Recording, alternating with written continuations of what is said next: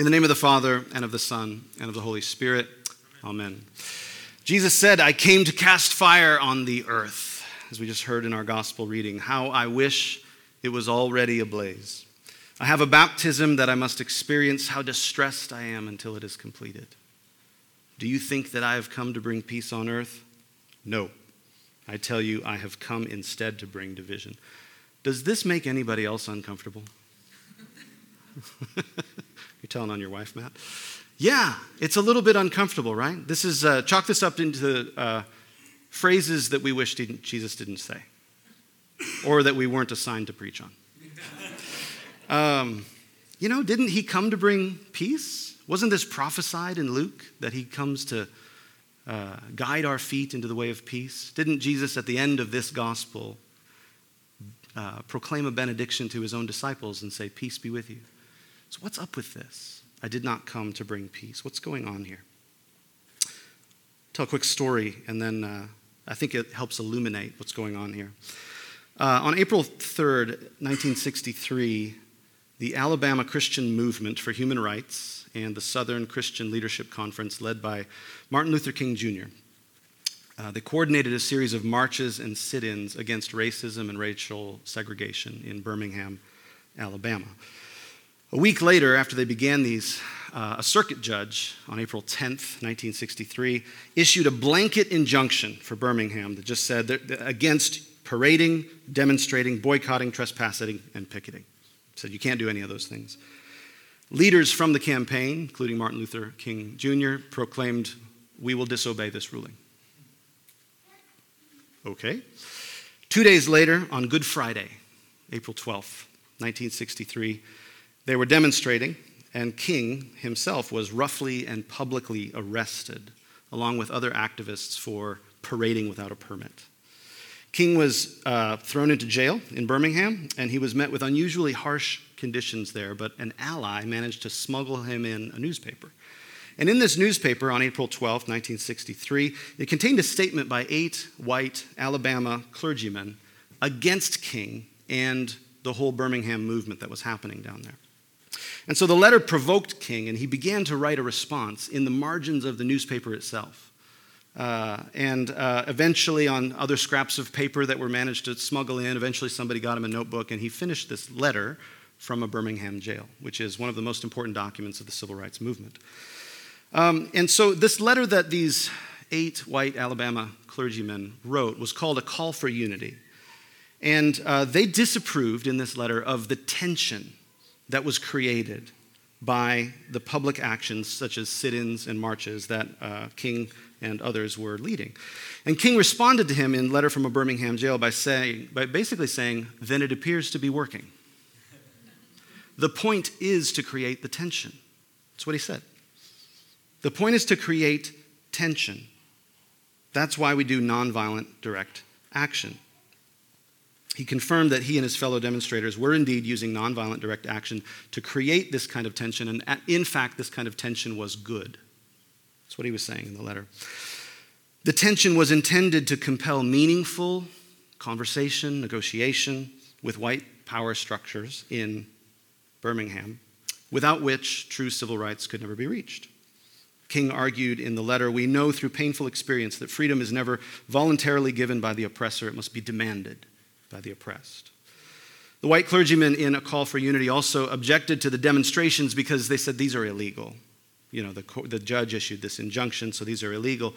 To which King responded that not only was civil disobedience justified in the face of unjust laws, but it was in fact necessary to uphold the true law. King writes, I submit that an individual who breaks a law that conscience tells him is unjust and who willingly accepts the penalty of imprisonment in order to arouse the conscience of the community over its injustice is in reality expressing the highest respect for the law. In closing the letter, King praised the nonviolent demonstrators of Birmingham for their sublime courage, their willingness to suffer, and their amazing discipline in the midst of great provocation. One day the South will recognize its real heroes. That's how he closes the letter. So I mentioned this letter from a Birmingham jail because the same dynamic is present in these words that King writes, is the same dynamic that Jesus is provoking in his speech here that we read, this final part of what Jesus is writing. So I would imagine if I was to put Jesus' phraseology into King's mouth, it might sound something like this. I came to bring constructive tension to Birmingham. I know I'll likely have to spend some time being humiliated, put in jail, but that's part of it. Do you think I came to tell everyone to calm down and accept racism and segregation for the sake of peace? No. I tell you, I didn't come to bring that kind of peace, but to create tension, to reveal the inherent injustice of racism and racial segregation, to expose the heresy of white supremacy and the violence it causes to black bodies in this city. That's what I would imagine King would say if he was to say what he was saying in the words of Jesus. And Jesus is saying the same kinds of things. Obviously, Jesus wasn't fighting for civil rights in America, and so we've got different problems than Jesus was addressing. But Jesus is doing something of the same kind of thing, even though this passage has been used to justify Christian violence. We'll talk about that a little bit later, which is utterly wrong. But Jesus here is speaking at the conclusion of a whole series of warnings to his disciples.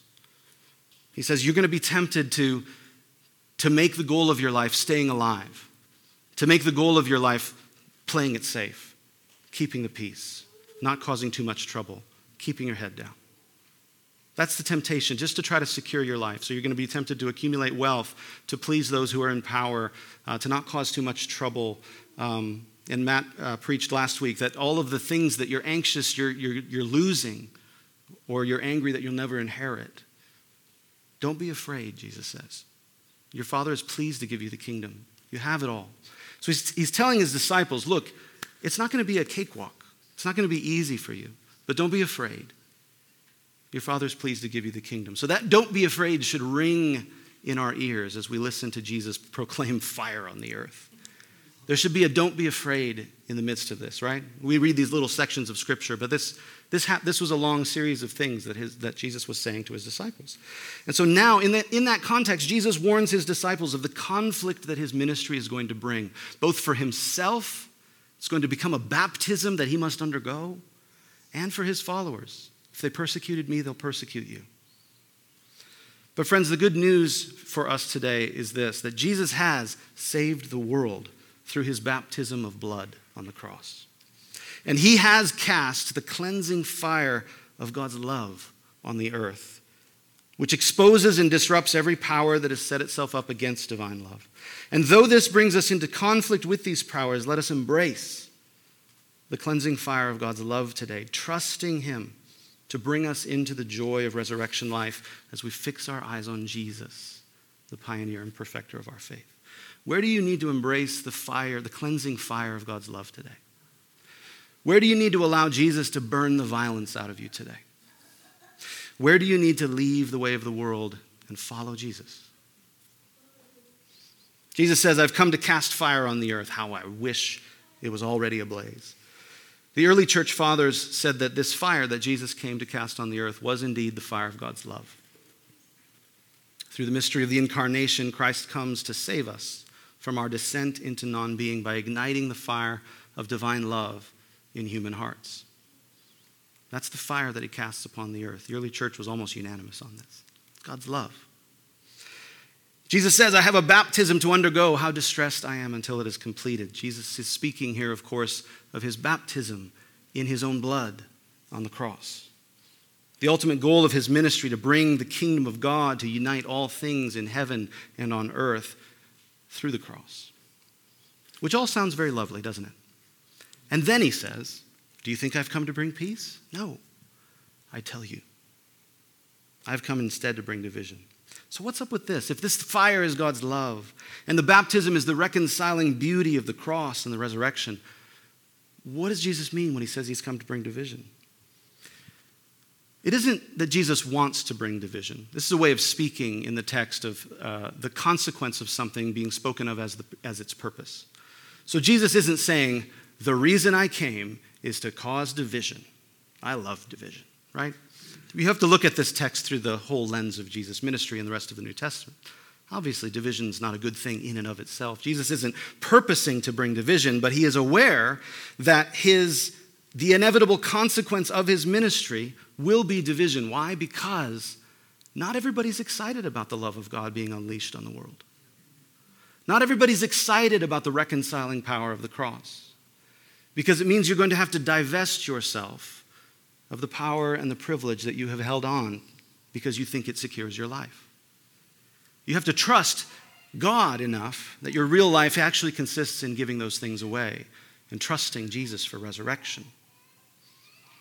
And so this is going to be met with struggle, with conflict, with division, because there are powers and principalities at work in our world that have set themselves up against the love of God.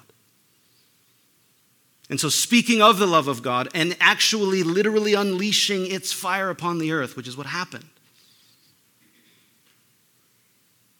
that's going to bring division. It's going to bring conflict. There are ideologies and vested interests at work in the world that set the trends, and they pull the strings, and they demand our unquestioning allegiance. And putting our faith in Christ means we name them as idols and blasphemies, and we refuse to bend the knee to them. That's what following Christ means. But the powers themselves are always going to fight to suppress any such rebellion against their hegemony, and we will pay a price for it. Jesus is saying, you will pay a price. Divided families, loved ones turning against us. They think we've lost the plot. They think that we're insulting what they believe in and what's important to them. There'll be hostility and abuse, loneliness, ridicule, suspicion. Because Jesus didn't come to validate our social structures and just give us a little pep talk on how to get through life in Babylon. He's come to upend the whole thing. Through his death and resurrection, the whole world order, in fact, has been overturned. And he's calling us to live in that reality. But it will mean conflict with powers and principalities that demand our allegiance. The fire of God's love unleashed on the cross exposes and reveals these powers for what they are. And then it prompts a choice of allegiance that we cannot escape as disciples of Jesus. Pledging our allegiance to Jesus will bring us into conflict with these powers. You want to follow me, Jesus says? Get ready for some conflict. Get ready for some upheaval. So much for country club church, right? It's kind of how we're seen in today's climate. Christians, right? Nice people. They go to church. It's a nice country club. It's good for some people, right? What Jesus calls us into, friends, is so much more radical than that. Jesus has saved the world through his baptism of blood on the cross, and now he has cast the cleansing fire of God's love on the earth, exposing and disrupting every power that has set itself up against divine love. And though this brings us into conflict with these powers, let us embrace today, friends, the cleansing power, the cleansing fire of God's love, trusting him to bring us into the joy of resurrection life as we fix our eyes on Jesus, who is the pioneer and perfecter of our faith. I mentioned that this passage has been used to justify Christian violence. Matthew's version of this gospel text says that Jesus says, in the mouth of Jesus is said, I've not come to bring peace, but a sword. And it's been used to justify the Crusades and other kinds of Christian violence. And I just want to say that this passage does not indicate to us at all that this would be the result. That the conflict we go into, we don't go in with a sword. We go in with Jesus, who himself said, I've come to cast this fire on the earth, but this isn't like me blowing away my enemies with a flamethrower. No, the fire that I cast on the earth is going to erupt in conflict, and then I'm going to submit to a baptism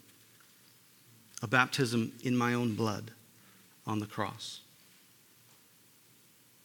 So following Jesus into these conflicts doesn't mean we go with a sword ready to strike down our enemies. This way of following Jesus is prefigured, of course, in the passage that we read from Hebrews this morning. Some faced jeers and flogging, even chains and imprisonment. They were put to death by stoning. They were sawed in two.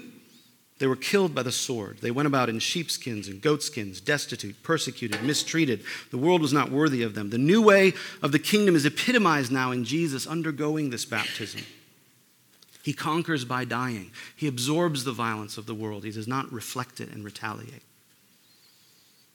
And following Jesus means then that we embrace this way of being. We embrace the fire of God's love and we let it bring up whatever conflicts it will. But then it also means that we have an absolute commitment to renounce retaliation and retribution. It means we love our enemies. We pray for those who persecute us. And it ultimately means, if necessary, we lay down our lives. Why? The path of life is the path of the cross. This is what Jesus shows us. Now, that might sound somewhat uninviting,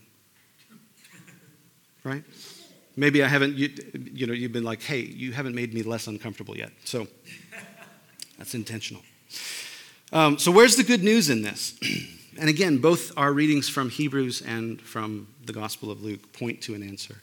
Jesus speaks to his baptism on the cross. And baptism is not just being engulfed in the water, when we think about the waters of baptism. For Jesus, it was not just being engulfed by the world's violence and being destroyed, was it? No, it also meant rising again into new life. And for us, it means the same thing. It means that real life, the kind of life that God has come, that Jesus has come to bring us, is found on the other side of crucifixion. That's what resurrection life is. And so there's good news for us today, even in the midst of being called to follow Jesus into these conflicts. You're not called to embrace this fire for no reason. We're called to embrace the fire simply because that's the path Jesus lays out for us. It's the path of life. It really is. There's no way around the cross. And as the writer to the Hebrews says, if we keep our eyes on Jesus and follow his lead, the vision of the freedom, joy, and love to come will give us perseverance to push through whatever threatens to engulf us now. Jesus endured the cross for the joy set before him, not because he was a masochist. It was joy set before him. He trusted God. He laid his life in his Father's hands and said, I trust you that you'll bring life from this. That vision of a world where love and justice finally do reign and all things are made one in God is the promise of the only life that is actually worth living and the only one worth dying for. So how do we respond to this? Annie Dillard once suggested that if we really understood the power that we invoke when we come together to go to church, this seemingly innocuous activity, she said we'd show up with crash helmets. We wouldn't show up with nice hats. We'd show up with crash helmets on. And the ushers would hand out life preservers and signal flares, and they'd lash us to our seats. Why? Because she says the God that we are dealing with, whose love is a fire we can't control. We don't get to determine what happens. And she says God may draw us where we can never return. So I want to suggest that following Jesus is sort of like this, being drawn to places that we can't go back from. We can't unsee this. We can't unhear this. We can't unknow this. All that's left is to make a choice, to respond. We've heard this disruptive word of the gospel and we have to respond. So what is it for you? Where do you need to embrace the cleansing fire of God's love today? Where do you need to allow Jesus to burn the violence out of you today? Where do you need to leave the way of the world and follow Jesus today? For me, I'm trying to break out of my insulation from the suffering of those around me in general. I just find it's easy for me to pick and choose what I consume and read, the people I talk to. It's easy for me to just talk with people who tell me things that are comfortable for me to hear. So I'm trying to break out of that. I'm trying to get to know people who have a very different life experience from me. Seeking to stand in solidarity, for example, with black and brown brothers and sisters who are teaching me how to act in the way of Christ in a way that I've never learned how to do. Friends, Jesus has saved the world through his baptism in blood on the cross, and has cast the cleansing fire of God's love on the earth, exposing and disrupting every power that has set itself up against divine love. And though this brings us into conflict with these powers, let us embrace today the cleansing fire of God's love, trusting him to bring us into the joy of resurrection life as we fix our eyes on Jesus, the pioneer and perfecter of our faith. In the name of the Father, and of the Son, and of the Holy Spirit. Amen.